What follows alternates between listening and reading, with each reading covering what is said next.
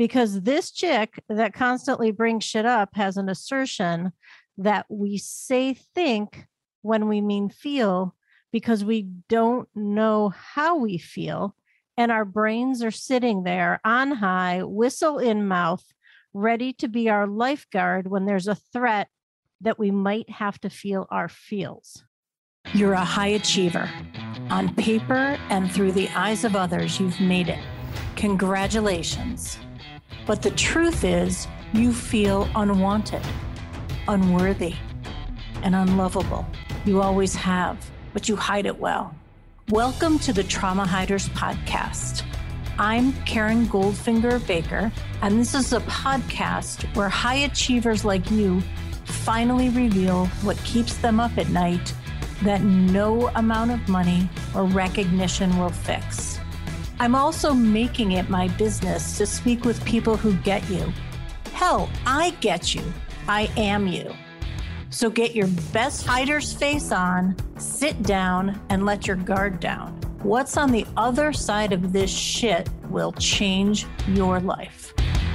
There are so many ways people like us fuck ourselves over. But let's start with 5 ways.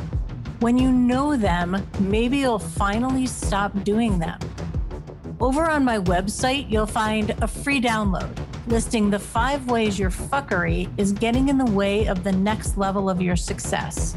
Grab it now at KarenGoldfingerBaker.com. If you listen closely in conversation, I have no doubt you will hear the phrase, I think, when someone or a group is asked how they feel about a thing. They'll say, I think. I'll make this real for you. Imagine you are in conversation and you are asked how you feel about your success. And you replied, I think I could do more. Or how you feel about your relationship with your dad. I think he's an honorable man. Do you see what's going on here? Each time you're asked how you feel, you respond by sharing what you think. We've all done this. Some of us are reliable to answer this way over and over. And perhaps now that I've brought thinking versus feeling to the forefront, we might experience less of it. You may be asking yourself, who cares? Why am I even listening to this podcast with this chick constantly bringing shit up? Good question.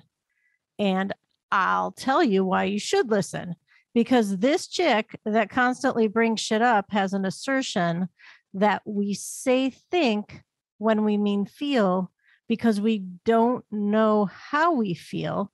And our brains are sitting there on high, whistle in mouth, ready to be our lifeguard when there's a threat that we might have to feel our feels.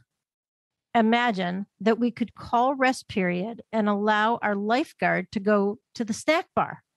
And we consciously and purposefully chose the sentence stem, I feel.